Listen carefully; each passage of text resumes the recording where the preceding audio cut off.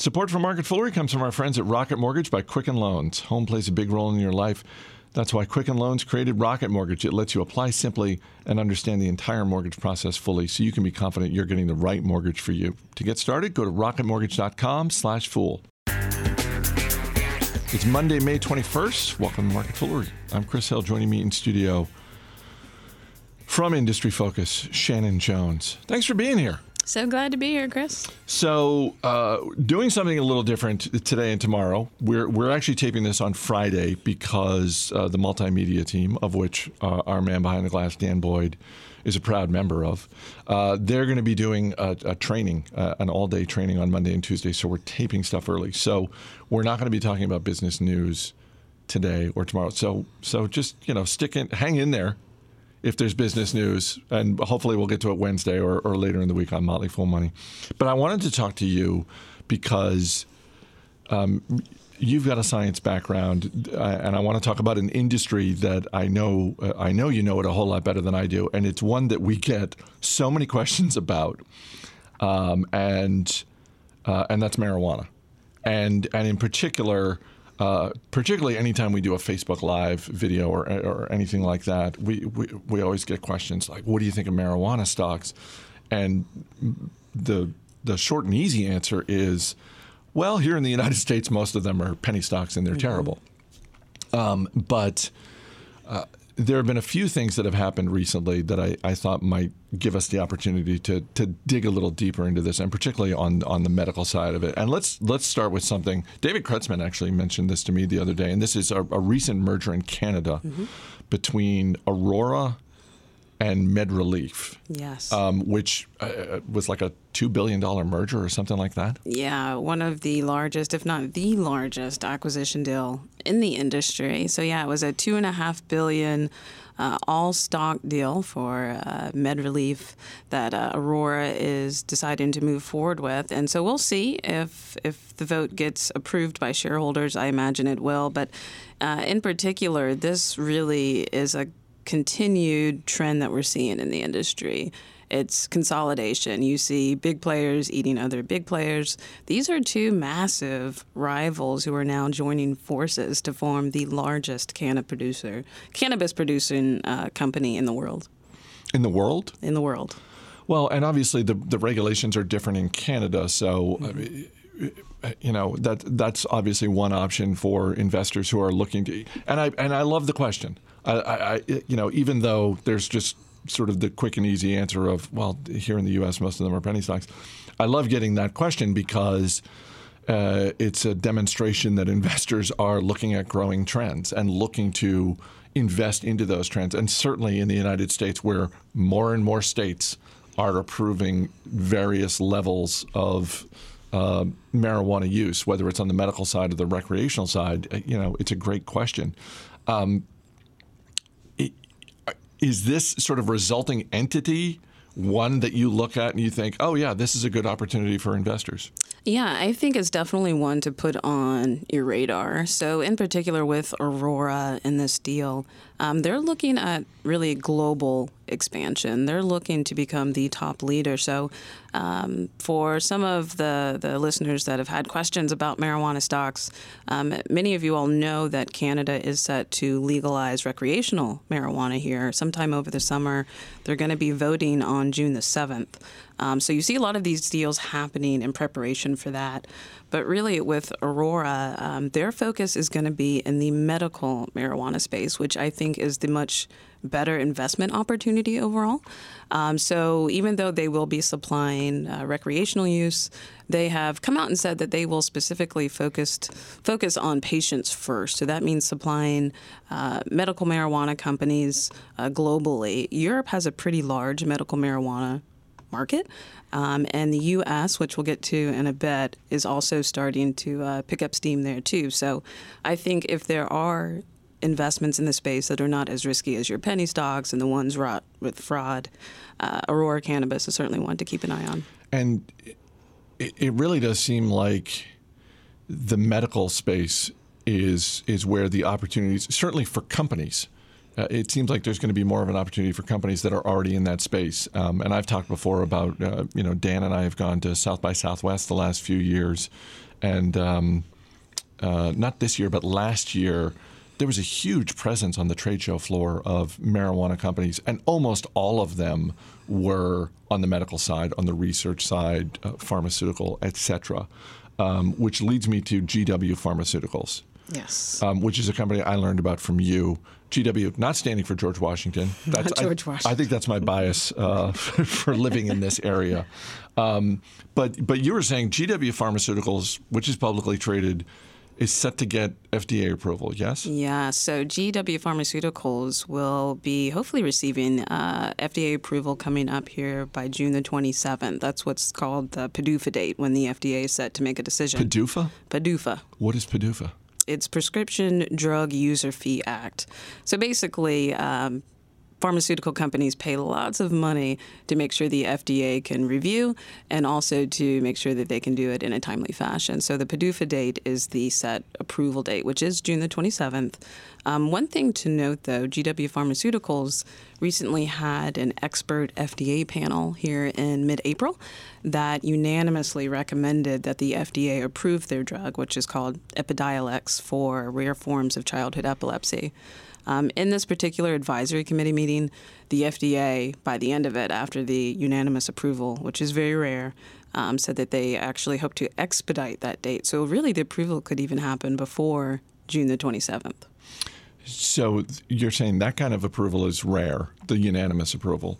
Do you think that has any ripple effect in terms of marijuana and approvals within the FDA, or is that just GW Pharmaceuticals has a home run with this thing, and we can't extrapolate from that? Yeah. So in the advisory committee meeting that took place in April, the company GW Pharma presented data from really well-controlled clinical trials, which is interesting for a couple of reasons. One, historically, medical marijuana companies haven't even made it to the FDA. Secondly, they haven't had the funding to really run well-controlled trials that are worth the FDA's effort. So not only did they do that, but they had some pretty extraordinary data. So in particular, for these rare forms of childhood epilepsy, these are children that are extremely sick, some suffering 40 to 50 seizures a week. They saw a reduction of 40% from their baseline seizure level, which is huge. And so GW Pharma was able to prove that the benefits outweigh the risk associated with their drug, Epidiolex, which is a huge first and really will be a landmark FDA approval and could really set up the industry, I think, moving forward to continue to seek other disease classes and really expand its reach. So one of the things in a lot of different industries, not just marijuana and medical marijuana in particular, but one of the things that investors can look at is R&D spending. Mm-hmm. Is it reasonable to expect that we're going to see more pharmaceutical companies spending more R&D money in this area? Oh, absolutely. So especially with GW Pharmaceuticals being among the first and really showing that it can basically step up to the plate and have some well-controlled trials and show some pretty impressive data, I would not be surprised to see many of the major biopharma players also continuing to do that. GW Pharmaceuticals also has a competitor on its heels, a company called Zogenix, also looking at the same therapeutic areas as well. So absolutely, you should expect to see biopharma jumping on board too. Quick thanks to Rocket Mortgage by Quicken Loans. If you're getting a mortgage, if you're refinancing your existing home loan, these are not fun endeavors. These are endeavors that take a lot of paperwork, signing your name many, many times. What's your middle name, by the way? Renee. Renee. Okay. Anytime I think about when my wife and I bought our home, just the number of times I had to sign my full name and yes. and my hand hurting at the end of it all.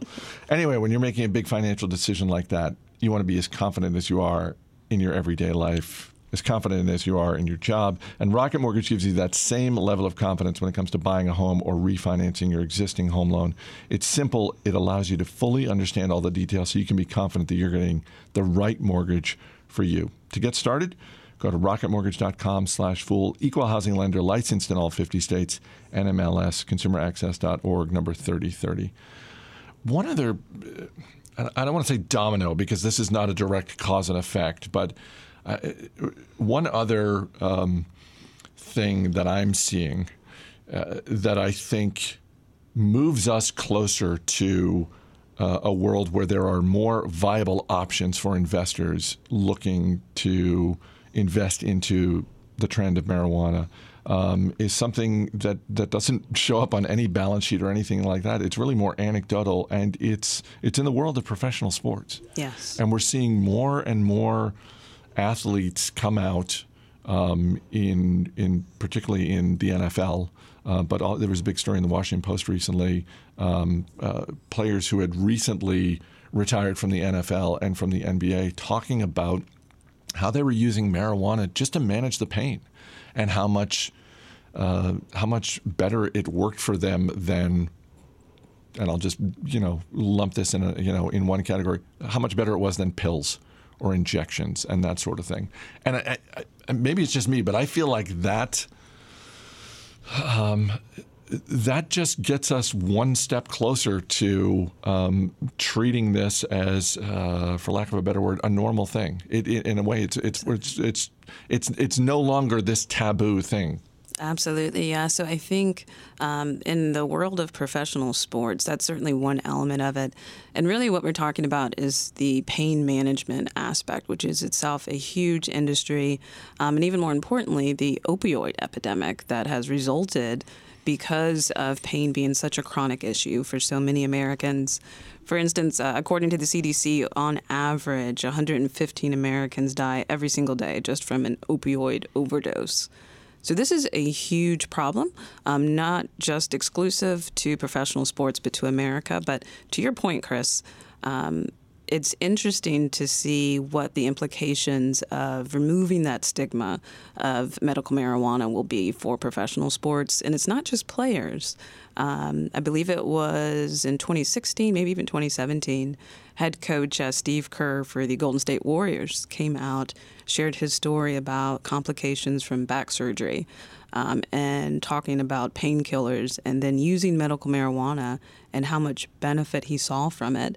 And so having a voice like Steve Kerr is one thing from a coaching level. Even owners are now starting to chime in.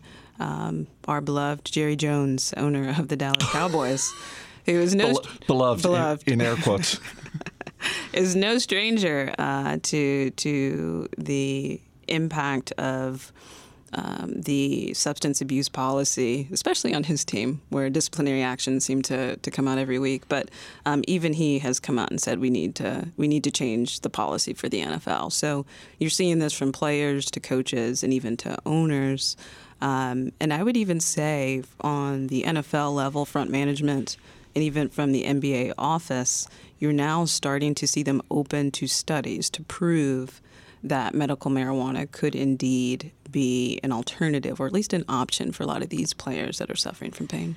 No, I mean, all kidding about Jerry Jones aside, I mean, it is sort of refreshing to see ownership taking this step. And I think part of it has to do with newer owners coming into the league, particularly younger owners for whom marijuana is just, far less of a taboo subject. We had Andrew Brandt on Motley Fool Money last week talking about the Supreme Court decision on sports betting. And one of the things that he and I were talking about was just sort of the betting on sports being far less of a taboo thing than it was 30, 40 years ago, that sort of thing. And I think we're sort of seeing that play out with marijuana as well. Absolutely. And I think some of the key questions that will be on the minds of not just sports fans, but really for these athletes and even for us as fans is, number one, could this acceptance of medical marijuana really lead to an ease on the ban for marijuana? Could it also to ease some of the disciplinary actions that we see? And granted, in 2014, I think it was the NFL that did actually lower their threshold or actually up their threshold for the amount of marijuana that could be in a player's system. But we really want to know, what will that look like? And then more importantly, how do you know that it's recreational use versus medical need? I think that'll be the tougher question to answer in terms of how they'll, address it.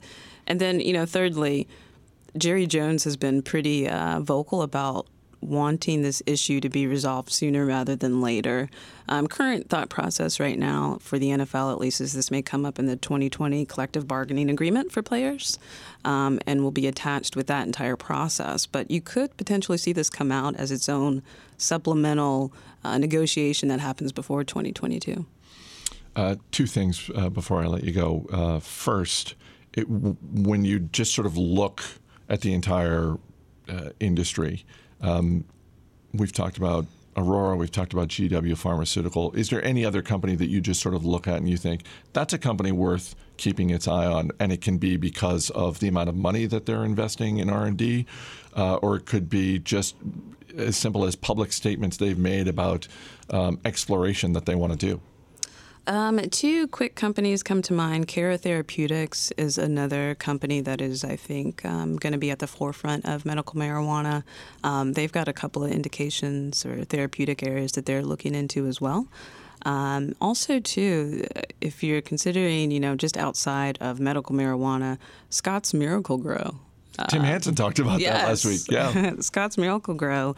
They've got a really solid, I think, core business, and really they're going to be supplying many major growers that are growing the marijuana. So why not go after kind of, I guess you call it a picks and shovel play at this point. Yeah.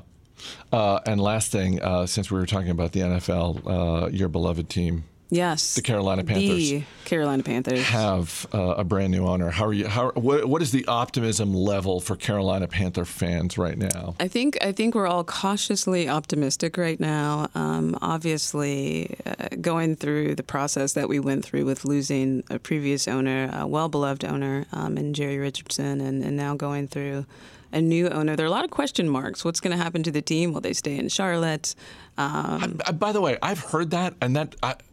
Yeah. It just seems like it's a well-established team, so I'm not entirely sure why maybe that's just a gut-level panic reaction, but I just heard the first time I heard that, I thought, well, why would they move the team? Yeah, and I think it's because Charlotte fans have been through this. So the Charlotte Hornets, if you remember correctly, left to go to New Orleans. We finally got them back. So I think there's some panic there. There's also, too, some wounds that still haven't mended, but I think that's really kind of on the mind of many fans. And, I think his name's David Tepper, former hedge fund manager. It'll be really interesting to see how he manages the team on a long-term basis.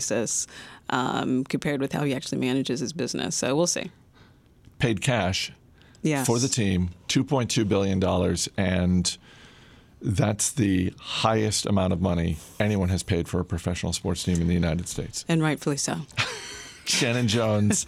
You can read her on Fool.com. You can hear her on Industry Focus. Thanks for being here. Thank you so much for having me, Chris. As always, people on the program may have interest in the stocks they talk about on The Motley Fool, may have formal recommendations for or against. So don't buy or sell stocks based solely on what you hear.